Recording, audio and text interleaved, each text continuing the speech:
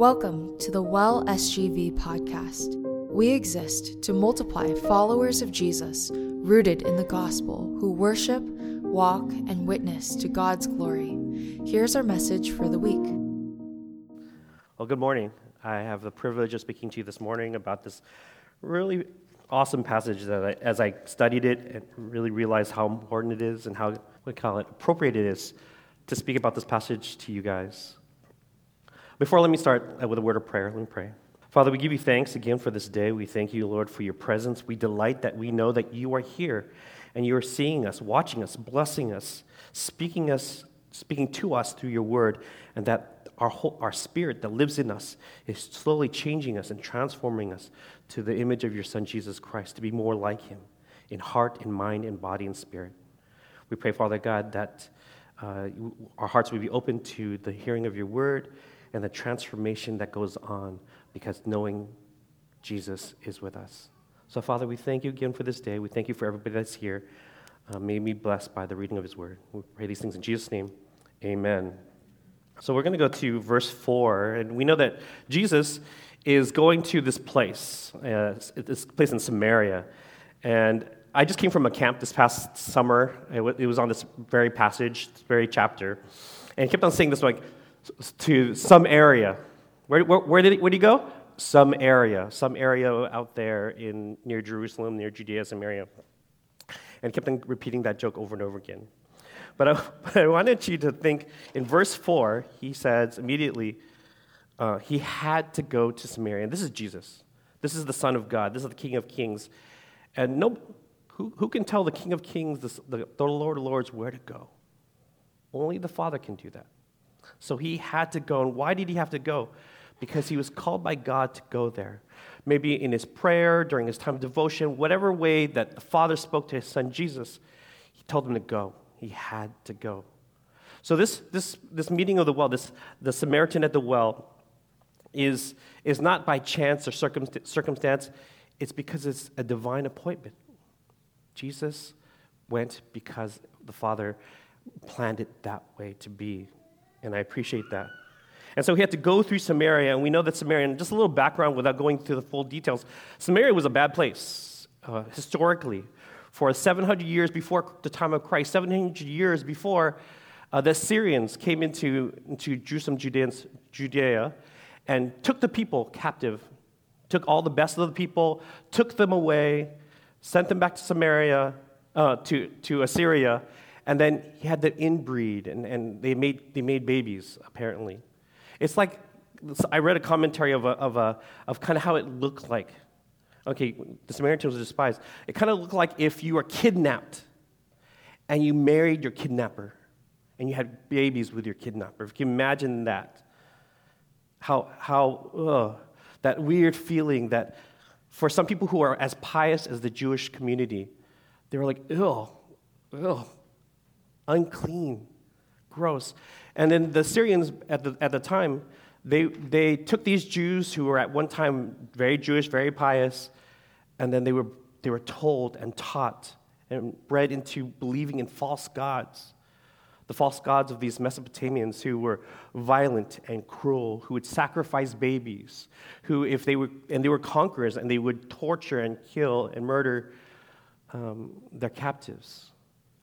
It's kind of interesting, the things, you rabbit, like as you're doing research, you kind of rabbit things. And I found out that one of the things that the Syrians gave to the world is this idea of the cross. Now, the cross wasn't kind of like this at one time. It was adapted by the Romans who looked at the Assyrians and how to intimidate the people of the land. That their cross was actually two pieces of wood that went side this way. And then they would hung their prisoners and they would line their roads to their enemies, showing all the people that they crucified. That's how violent and awful at this time the Samaritans were, or the Syrians were. And so now these are the children of the Syrians and the Jewish people kind of like interbreeding, and then they were allowed to go back to this place in Sychar in Samaria. So just imagine this, like they were so vile and half-breed, half-pagan, half-Jew, defilers of their word, defilers of the way they worship God, pagan gods and things like that. And so, especially for the Jews, again, how pious they were, like, they would not do it. There's a map. Can we show the map real quick? Okay, so don't look at the left one. Look at the right one. I don't know why I put both of them. But if you see here, Jesus was in Jerusalem down here, and he wanted to go back up to Galilee to Nazareth, right? And then they had to take a turn. Instead of going straight line, like normal, the greatest distance between 2 points is a straight line, and it would be just as easy to just go through Samaria, this little section. But they would go around it. They would have to pass the River Jordan, which is not the smallest river in the world. They have to pass through boats, the River Jordan, pass through the boats, walk around, tread, and pass the Jordan again to get to where they wanted to go. And this was common practice for the Jewish people. They avoided Samaria like the plague. They were like, you remember COVID? Do you remember COVID? The beginning parts of COVID, you were like walking down, you see people, you would turn to the side, you would literally cross the street. I remember my wife did this a couple of times when we were traveling. We would see people, we would like, oh, there's people, and they're like, I'm like, oh, no. We would literally cross the other side of the street, walk on, and we're like, and then say goodbye. We didn't want to have any contact with them whatsoever in fear of them infecting us. Infecting us with their false beliefs, infecting us with their half-breed ideas. There was a lot of animosity between both of them. And so that's the kind of feelings that there's a lot of feelings going on in this passage of hatred and hostility of their people groups. But not for Jesus and not for the Samaritan woman. We see that there's a difference. So in verse 4, now he had to go through Samaria. So he came down to Samaria called Sychar, near the plot of ground that was given to his son Joseph, and Jacob's well was there. The reason why we have this particular passage, I try to look, what's the significance of that place? It's the capital of Samaria as well. But what's the significance of Joseph and Jacob, and in particular? Yes, it was a place of her ancestors where we find out later that Jacob actually drank from this well. But the reason why the Bible it's said here in the Bible in verse 5 is because Samaria and Sychar is an actual place, a real place. So is just not only is it historical, but it's also geographical. Like you can go on a map, you can find out where this place is and say, that's the well, this is Sychar, right? So it's believable. When you read the Bible, I want you to know that when you read the Bible, that it's real. It's not some imaginary places, and it doesn't conflict with other parts of Scripture. It's a real place. And I don't want to like downplay any of the other faiths and other religions, but like other things that you read in for example, the Book of Mormon, for example. I'm just taking them for example. No ill to the Mormons, but they talk about things and places and times, and they all don't match. It doesn't make sense. Where's this place? You say there's a place, but it doesn't appear anywhere on maps. Things like that. So when we read the Bible, it's comforting to know that it's actually a place, that when I look at it, it's actually there. I can see it. Then if the places are real, then the event that's talking in the Bible, I can assume is real. So very confident to know this is in verse 5. And in verse 6, Jacob's well was there, and Jesus was tired. This is a great thing about when we were talking about this chock full of information just from this passage. We know about Jesus. That Jesus was tired as he's traveling, as he's walking, as he's, and he's also talking. I don't know about you, but physical activity is one thing. And as I was younger, I can run all day, I can play basketball all day and do things like that. But I realized as I got older, the thing that gets me tired is talking to people. And many of you can think about like all the people you had to talk to, and you're like, oh man, I'm so tired, I need to take a nap. I talked to this person for about 2 hours, and I'm dead, I'm tired, my brain's shutting off, I can't think anymore. So not only did he physically tired, he had to travel from Jerusalem all the way and traveling up to Sychar to be at the well. And he's traveling with his buddies. His disciples are probably not just being quiet. They're actually talking, interchanging. The people they're meeting, the people he's teaching, the people he's engaging. He's tired. And the great thing I love about in verse 6 that Jesus was tired, just like Jesus wept. We find out in the Bible, Jesus wept. He's human. He's fully human. He feels what we feel. He knows what we know. He does all these things about him. Tells me that he's like me. The only thing that's different between him and I is, one, obviously he's the Son of God and he didn't sin, but everything else he felt. I'm sure if he carried a backpack for miles and miles and miles, he'll feel the pain on his back and on his shoulders. If he had to walk through a lot of tough gravel, even though they're used to not wearing shoes, that he would have felt the many pebbles under his feet as he grew tired. As he talked, like I'm talking now, like my mouth is really dry, that his mouth was really dry, as we'll see. So Jesus was as tired as he was from his journey, and he sat down leisurely by the well, and it was about noon. Now, this is an interesting time. Not only was it a divine appointment in the divine place at this well, but it was in a divine moment where Jesus sat at the proximate, I don't know how long he waited, and it's about noon, the hottest time of the day. Remember, where they lived is not like trees and grass everywhere. It's actually more of a deserty, kind of sandy kind of place. It was about noon. It was hot.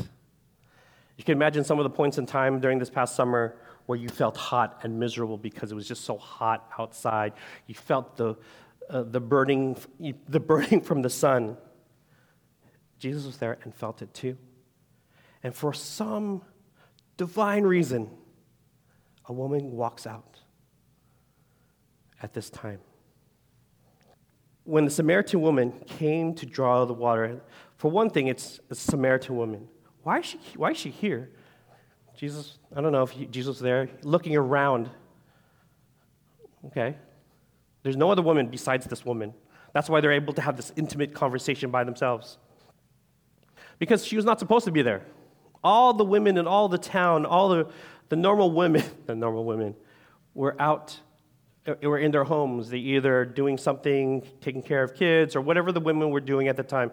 But they did the well drawing of the water in the morning, in the cool of the afternoon. Does it make sense, right? I don't drive west in the morning, because that doesn't make sense to drive west on the 10 or the 60 freeway because there's a lot of traffic. I don't drive east in that direction at 6 p.m. because there's a lot of traffic. I won't go down to Orange County in the afternoon or near the dinner time because there's a lot of traffic. So we try to avoid, as you can see, we try to avoid those things, those odd times, like everybody else. But for some reason, in the cloak of night, like Nicodemus in chapter 3, and in the cloak of day, really bright, that she would go out by herself. There's something quirky, there's something weird about that. And we later find out, as you know, that she was a woman of scandal. Ooh, a woman of scandal. And we'll look about later, that she was, in terms of her own opinion, maybe of the opinion of the general people, thought of her, especially her thinking, I need to go out in secret because I am not welcomed, I am not appreciated, I am not liked by the people who would normally go during the time, like they draw water in the morning. So she doesn't go in during that time. Just like at Costco, I love going to Costco at 11 o'clock a.m. because there's less people there. People in the morning, there's tons of people. People after work, tons of people. I like to go that sweet spot of 11 o'clock a.m. or 2 in the afternoon when there's not the high time. So same thing. So she came at noon. And in verse 7, she came and draw water. And Jesus said to her, will you give me a drink? And you can imagine the Samaritan woman who knows that he's a Jew. She's like, who, me? Jesus speaks to her, can you give me a drink of water? Are you talking to me? It's not said there that she says those things, but you could imagine her kind of like, what? Why are you speaking to me? Why are you even talking to me? That's what she would be thinking. That's what she would be saying. And so Jesus says, will you give me a drink? And his disciples had gone into town to buy their food, so there was nobody else around. In verse 9, the Samaritan woman said to him, you are a Jew and I'm a Samaritan woman. I don't know how she knows that. I don't know. Have you ever thought about that? this woman, she's trying to mind her own business, trying to pull water from the well. She goes, "You're a Jew and I'm a Samaritan." How does she know that? I always wondered about that. Is it because the way he dressed, the way he looked, maybe the way he sounded like? There's a cultural difference, that there's something cultural there that can identify, this woman can identify. She doesn't have the understanding of God right there, like, oh, this is a Jew or whatever. She just inherently knew that he was a Jew. Maybe it was his clothes, maybe the way he talked. Very similar to, if you think about it, like, I can find out who lives in East LA. Not in general, but I can know who lives in East LA. I can know a person who lives in San Marino. I can live in Arcadia. I can know a difference between a person who lives in Kansas or Tennessee. There's things and cultural things that is apparent that's different about us. And so that she can do, and she does as well. And then she says to me, "You're a Jew, and I'm a Samaritan woman. How can you ask me for a drink?" She builds a wall. There's a wall up there, like, you're a Jew, and I'm a Samaritan woman. There's a wall. She builds it right away. How can you ask me for a drink? For the Jews did not associate with Samaritans. This was an understood thing. If people, besides the disciples, kind of walked, maybe pushed her aside, saw Jesus talking to the Samaritan woman, "Rabbi, what are you doing? Rabbi, you're not supposed to talk to him." You would hear gasps. If this was in the middle or in the morning time of a different time, and they saw this happen, people would be like, "What's going on?" The Pharisees would love it. The Pharisees, if they were there, would see it, and they were like, "That guy is unscrupulous. That guy is shady," by local terms. There's something wrong with that guy, and I can find out. Because this is a no-no culturally for them. For a Samaritan woman. Not only is she a Samaritan woman, she's a woman. And men, like rabbis, teachers of the law, do not even associate with them. Don't talk. There's an article I read about priests, rabbis, spiritual leaders, that they were called the bruised preachers, the bruised men, the bruised teachers. Is because when they were so pious in their faith, in their Jewish faith, that every time they saw a woman, they would close their eyes and keep walking away and run in things, fall on things, is because you should not look at a woman outside the privacy of your own home. You're not supposed to, in public, you're not supposed to do it. So they would be walking, like this, and they would trip over somebody or knock over somebody, things like that. Is because that's how pious and serious this cultural thing is. He says to me in verse 10, Jesus answered her, if you knew the gift of God, who is it that you ask for a drink? You would ask him, and he would be given you living water. Jesus asked her if you knew the gift of God. So he asks her a question, a series of questions, or kind of entices her, draws her into this conversation. Well, I got some water. You're looking for water? I got some water. She's kind of like, oh, all right, tell me more. She draws her in, this idea of living water. And it's not a phrase that was uncommon. It was actually a phrase that ancient times people thought living water is a special kind of water. And he said, sir, the woman said, you have nothing to draw from. You have nothing to draw with. And the well is deep. How are you supposed to get it? Where can you get this living water? She asks. She's curious. She's interested. Are you greater than our father Jacob? Again, she has, even though she's a Samaritan woman, she has Jewish backgrounds as well. She's a half-breed. So she's part Jewish still and part pagan. And so she associates her lineage to the father Jacob, even though she is a Samaritan, who gave us this well and drank from himself, as did his sons and livestock. In verse 13, he answered, whoever drinks of this water in this well will be thirsty again. Whatever drinks the water I give. Now he's drawing association to himself. The water I give them will never thirst. Indeed, the water I give them will become in them a spring of living water.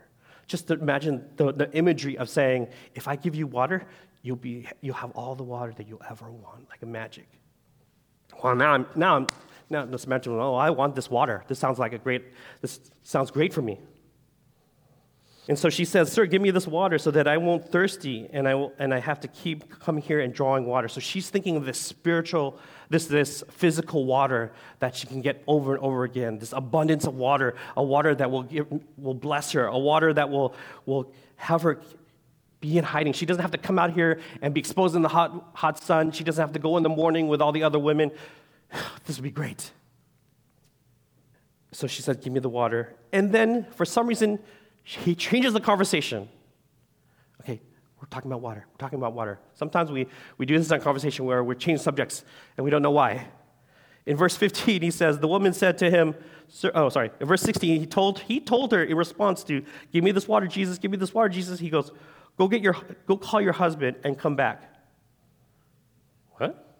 Why do you need why? What? We're just talking about water. What happened? Why are we talking about my husband now? Well, I don't really have a husband. Why are you talking about husband now? And then so he's interested. This person is some sort of special. Jesus is something special. And she's trying to confide in him. And then he says, "Go and fetch me your husband. Go call your husband to come back."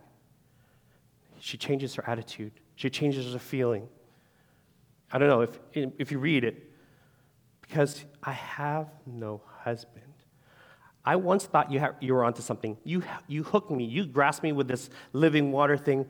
But you're no special than a normal person. Because you would know if you were something special, like a prophet, you would know that I have no husband. So, you're just a normal person. You're just a normal guy. But instead, she says, "I have no husband. I thought you were something special, but you're not." Then Jesus said to her, "You're right. You say you have no husband. You're right." Confronts her. Says, "The fact is, you have 5 husbands. You've had 5 husbands. And the man you have now is not your husband." So she's living with somebody. "What you just said is quite true." How did you know?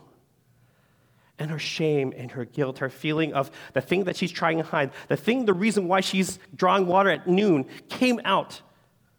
This secret that she has, maybe not even a secret to a lot of people, but this part of her life that she doesn't want to talk about, that she doesn't want anybody to know, comes out in full view. And she's like, it's like, think about your worst sin that you've ever committed, your deepest, darkest sin that you don't want to tell anybody, not your spouse, not anybody, you don't want to talk about it. And that another person knows it. Your secret is out. And how you might have felt knowing that somebody knows your secret. 2 things. Either you were like, "Wow, how did you know?" Or, "Oh no, don't tell anybody, please." What you said is true. And so she's found who she is, the thing that she struggles the most, the thing that has bonded her, the sin that she's committed over and over again is out. The thing that holds her to her shame is out there.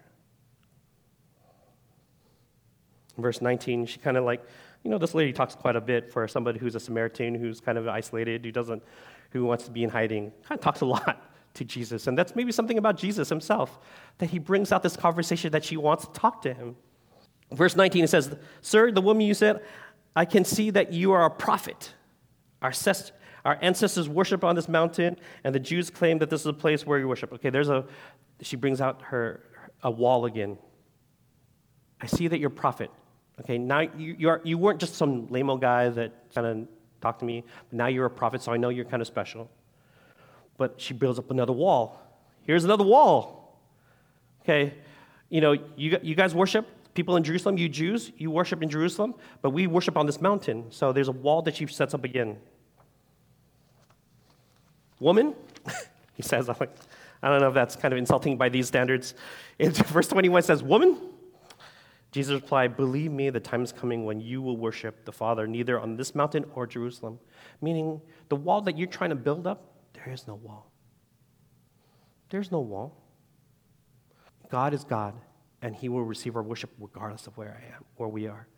Not your mountain, not Jerusalem. There should be no wall. He alleviates this tension of this wall. You worship on your mountain, we worship in Jerusalem. Nope. We worship God wherever we are. Verse 22, he says, you Samaritans worship where you do not know, because they're Samaritan worship. So he kind of educates her in a little bit and says, your Samaritan worship is infused with the Jews, this correct vision of who God is, and you're mixing it with these pagan gods who believe in other things, and you kind of like, you don't really know who God is. You kind of know he is, but you don't. So he lets her know. And we worship what we do know, for this Faustina is for the Jews, so they're on the right track, but we find out later it's Jesus who it is. In verse 22, you Samaritans worship that you do not know. Okay. In verse 23, he explains himself, yet the time is coming and has come now because of Jesus, when the true worshipers will worship the Father in spirit and in truth, for they are the kind of worshipers the Father seeks, not bound by cultures, not bound by traditions, not bound by cultural animosities, but bound by God. The focus, the reason why they believe. It's not bound by these other things. It's bound by true worship, the Father, the Son, the Holy Spirit, God himself. And the time is now because Jesus is there. This is the time when Jesus, the Father, Son, and the Holy Spirit, the Son, is present. And he calls himself, this is me, the giver of living water. God is spirit, and the worshipers must worship in spirit and truth. There's a lot to be unpacked there, and it would not give us justice if I went through all of it, and I'm sure we will at another time. But in verse 25, it says, I know that Messiah. She knows it. She has history. She's gone to some school. She knows that that's the Messiah you're talking about. He called the Christ, right? He's coming. Again, that's what the Jews believe even today. He's coming. And when he comes, he will explain everything to us, just like he just did. And then Jesus declared, I, the one who's speaking to you, am he. The Messiah that you've been waiting for, the Messiah that you're looking for, the Messiah that you think he's coming is here right before your eyes. And so now she reflects about like, what were we talking about spirit? The living water? We're talking about living water? That you not thirst more? Is he talking about himself? It's coming to life. She's starting to make sense here. It's coming to sense. Not maybe fully, but it's making sense. It's impacting her life, and he's willing to give it to her, this living water, knowing how sinful she is, knowing what her past is, still willing to give it to her. He's a prophet. He knows her. We read him to 26, right? And then that's end, but there's more. And let me read it to you so that it can finish the story. In verse 27, it says, when his disciples returned and were very surprised, well, it doesn't say very, we're surprised to find him talking to a woman.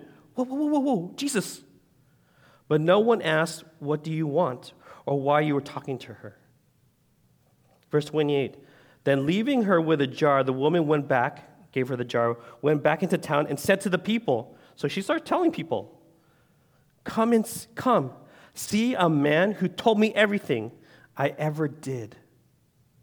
He knows my secret. He knows my past. He knows who I am. I didn't have to hide, and he knows, and still talk to me. Could this be the Messiah? They came out of the town and made their way toward him. Her testimony brought them out. Meanwhile, his disciples urged him, Rabbi, eat something, because he's tired. He probably looked all gaunt, and he could look tired and thirsty, his parched lips. But he said to them, I have food to eat that you know nothing about. Don't worry about it. I have what I need. My food, Jesus said, is to do the will for him. He sent me to finish his work. So don't worry, I got the food. Let's move on down to 39. And he says, many of the Samaritans from the town believed him because of the woman's testimony. He told me everything I did. Verse 40, so when the Samaritans came to him, they urged him to stay with them and stay for 2 days.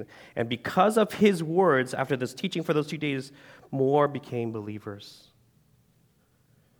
And they said to the woman, these are the people he shared, these are Samaritan people. We no longer believe just because of what you said.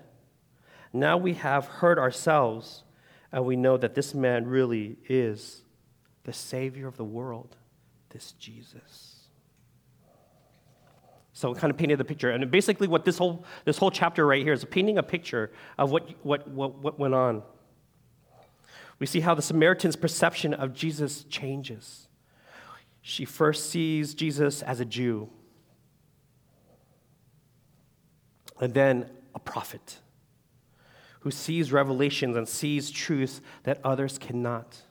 You can see here change, like, oh, he's a Jew, separated. Oh, but he's telling me something. Oh, he's telling me something that I didn't know. How did he know? Okay, he must be a prophet. And then a Messiah, a Savior, an anointed one that was prophesied from her understanding of Scripture, what she does. She is stunned. She is amazed that he's willing to not only associate with her, talk with her, have a chat with her, answer her questions, speak to her, even the slightest. He knows about her relationship history and still talks to her. Because he didn't all of a sudden know that she had a husband. He was there knowing that already. Eventually she realizes he's no ordinary guy. He's special. The Samaritan woman is deeply impacted and moved by her conversation with Jesus and is eagerly wants to share. After she leaves, she decides, hey, guys, there's this guy over there. I just left. And through her excitement, she leaves her jar, leaves what she was there, and tells the people her testimony. She leaves, and then people are moved.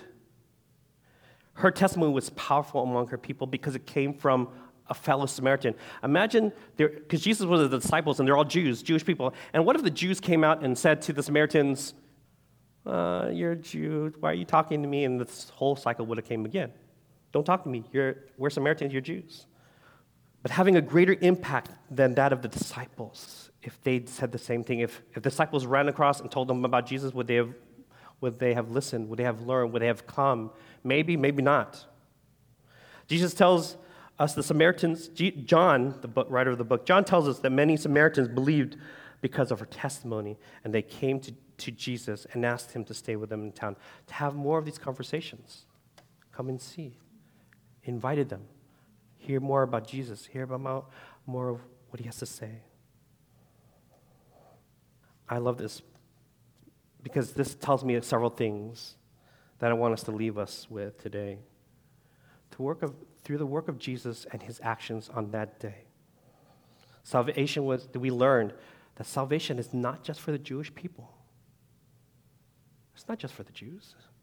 It's for everyone. Now we go back to the Samaritans again, is that from a Jewish perspective, these Samaritans are disgusting. They're despised. I don't want anything to do with them. And not only is this person despised as Samaritans, but this is a woman I shouldn't be speaking to. Not only as a woman, she's even another outcast. So another outcast because she's a woman, because they're thought of lowly at the time, lower. She's also a person of repute, or of reputation, of bad reputation. And so she's even an outcast amongst her outcasted people. And yet God, in his divine appointment, assigned that moment at noon, at that place, to speak to this woman. I know that no matter what, in Romans 5:8 it says, but God demonstrated his own love for us in this. While we are still sinners, Christ died for us. This understanding of, I don't care where your past is. I don't care, but if you're seeking Christ, I want you to come. I want you to know Jesus. Despite your history, despite your past, I believe in a God who can transform and change lives from the worst and the vilest people. I've actually been to a prison before, and prison ministry is scary. It's really scary. The first time I went to prison ministry, I was shaking in my boots. But to see God transform these hardened criminals, people on death row, people who are life imprisonment, give themselves to Jesus and change their whole life around because of it. In prison, it's not like they accepted Jesus and they came out. They accepted Jesus, they're still in because they believe in the hope of Christ for them for eternity, that this is only a fraction of their life, this 60 years, 70 years in prison. It's only a fraction of life versus the eternity that God promises them. And they give their hearts to them, to Jesus. Because, I don't be offended to anybody, but we stink. We suck. We're sinful people. Yet Jesus knows that and loves us still the same. That he would give his son Jesus to die for us. Wow, what a powerful message that is. In Acts 1:8, you will see power when the Holy Spirit comes to us, will come to you, and you will be my witnesses in Jerusalem, Judea, Samaria, and to the ends of the earth. We hear this passage constantly talking about to make us go out into the mission field, to go out and to reach other people. And look at what the words that he chooses in the book of Acts, Luke chooses. He says, Jerusalem, their hometown, their neighborhood, Judea, the outskirts, kind of the area, but Samaria, he chooses to put that in there too, where you should not go in this culture, in this time. Don't go to Samaria. It's a bad place. It's people where pagans are there. You're going to get influenced. You're going to get defiled. You're going to get, unclean if you go there. But Jesus calls and says, you will be my witnesses. You will be my eyewitnesses. You will be a testimony of my goodness. You'll be testimony of the gospel message to Samaria, where people don't want to go. He doesn't want us to take that detour anymore. He wants us to go there through it and reach those people. He breaks that cultural bounds. He breaks those things where it says, oh, well, we can't do this because they're this. We can't do this because we're this. We can't do this because of this. Whatever wall that we try to put up to make ourselves to give an excuse not to go to these people, he breaks this here. He chooses the outcast of outcasts and touches her life with his. Second thing, Jesus leaves the 99 and pursues the one. Jesus practices what he preaches in Matthew 18:12 and Luke 15:4-7. If a man has 100 sheep, and he had more than that, and one of them gets lost, like the Samaritan woman, what did he do? Won't he leave the 99 as the disciples left him? He was like, oh, okay. That he won't leave the 99 others in the wilderness and go and search for the one that lost until he finds it. And when he has found it, he will joyfully carry it home on his shoulders. Wow. His disciples, essentially, they're not the 99. They're not 99, but they're 12. But I'm sure there's more people following him, and they were gone. It was just him and the woman. He leaves the 99 and pursues. Oh, this is such a beautiful story, that he pursues after the one. He pursues after the lost. He pursues them. He comes out of his comfort zone. He could have been easily surrounded by people who love him, adore him. Oh, you're a good teacher. But no, he goes to another person and says, hey, can I give you some water? Simple question. Can you give me some water? Start the conversation. He pursues us, just like he pursues the Samaritan woman. Do you know how come I know? I know this is true. Do you know how come I know? Because you're sitting here right now. Somebody, God sent somebody. Either he spoke to you himself in a dream or a vision and through scripture that you read and brought you to church, or somebody in your life brought you to church, whether it's your mom or your dad, it's your siblings, your cousins, whoever, your friends, your best friend, school friend, invited you to a retreat, invited you to a camp, invited to you a message, fellowship, home group, whatever it was. God pursued you through somebody. And I still believe that God wants this action, God wants you to continue to do. He wants you to be a pursuant. Pursue after the lost. Pursue after the people who have stranded and lost their way, who have never heard of the word of God, of Jesus. He wants you to pursue them. Because I was pursued by him. I am pursued by Christ a long time ago.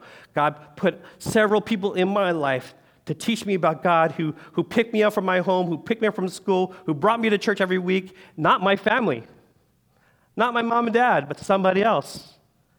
And so God continues to call you guys, call us to pursue for him. He pursues. He wants to find. He wants to catch you. He wants you. He wants your heart, mind, soul, and strength. So he pursues. And lastly, the question that I have is in the story of the Samaritan. Normally when we hear about Jesus's exploits, we take Jesus as the example which we follow, which is true for here too. But many times in the story, we immediately go to Jesus. Okay, I need to be more like Jesus. I need to pursue. I need to be teaching. I need to be breaking down walls. Yeah, absolutely true. But the reason why is because instead of me being Jesus in the story, who are you in the story? We're all Samaritans. Isn't that the crazy part about this? I am the Samaritan. I'm the cast. I'm the sinful person. I'm the one who was lost. I'm the person who has deep, dark secrets and sins in my life that need to be forgiven. And he's the one who pursues after me. I'm the Samaritan. And he doesn't care about my background. He doesn't care where I was. He doesn't care who my parents were. He doesn't care what I did in history. I could have been the worst, vile person in the world, yet he still pursues me because Jesus knows that he can forgive and save and transform people, regardless of who I am or what I was. But he knows who I'm made to be. He knows who we made. And that's why I'm here. That's why you're here. By the same token, we need to be Jesus too. We need to be looking for the lost. We need to pursue. And that's why we're here at the Well. We are a disciple-making church. We are a church that makes more churches. We are people who multiply and look for the lost. We try to bring them in. Not only do we try to bring them in, we try to go out. That's who we are as the Well. This is a church because we're called the Well because of this one story. I hate that color blindness. Oh yeah, we're supposed to be colorblind because we're Christian. No. We see the colors and we accept them because of their color, because of the differences. It's not like I see, that makes us unique, that makes us individual. And so when I see the differences, I say, amen. Do you know Jesus? Come in. But you say, Jarek, I know what you're saying. We need to be like Jesus. We need to go out. We need to talk to, bring people into the church, invite them in, things like that. Where do we start, Rick? Where do we start? Start like this woman started. She heard about Jesus. She experienced, she testified, she eyewitnessed this exchange. And then she told other people. You have a testimony. If you're here and you're a believer, if you're not, that's fine. But if you're here as a believer and you've been a believer for quite some time, if not just even shortly, but you've been changed and transformed because of the gospel message that entered your life, you were once lost, you're a sinner, and because of Christ died on the cross, you are now saved, then that testimony alone gives you all that you need to go out there into your schools, into your workplaces, into your family events, and tell them about Jesus Christ.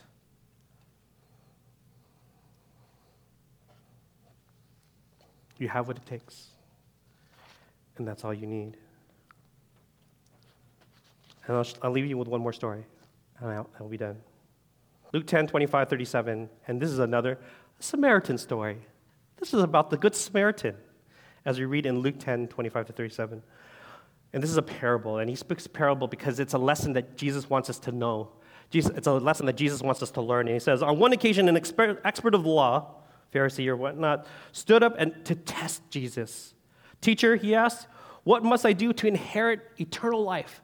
Apparently that's something that people want. I want eternal life. I want to live forever. What is written in the law? Jesus replied. How do you read it?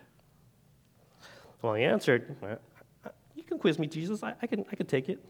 Love the Lord your God with all your heart and all your soul and with all your strength and with all your mind, and love your neighbor as yourself. Throw in the second one.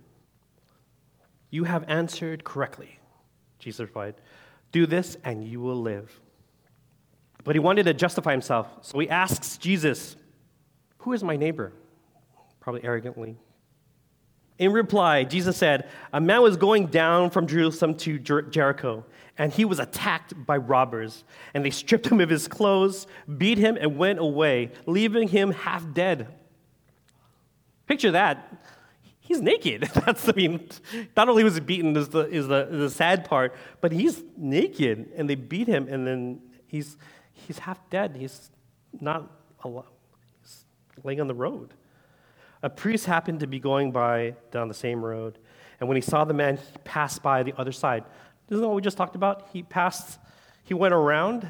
This is what he's used to. Samaritans are used to this. Being side railed, right? So he passed him on the other side. In verse 32, so too a Levite, who is also a part of the priesthood, when he came to a place and saw him, passed again on the other side, but a Samaritan. And Jesus, again, uses what we talked about, the Samaritans, these people that known Samaritans, as he traveled, came to where the man was. And when he saw him, he took pity on him.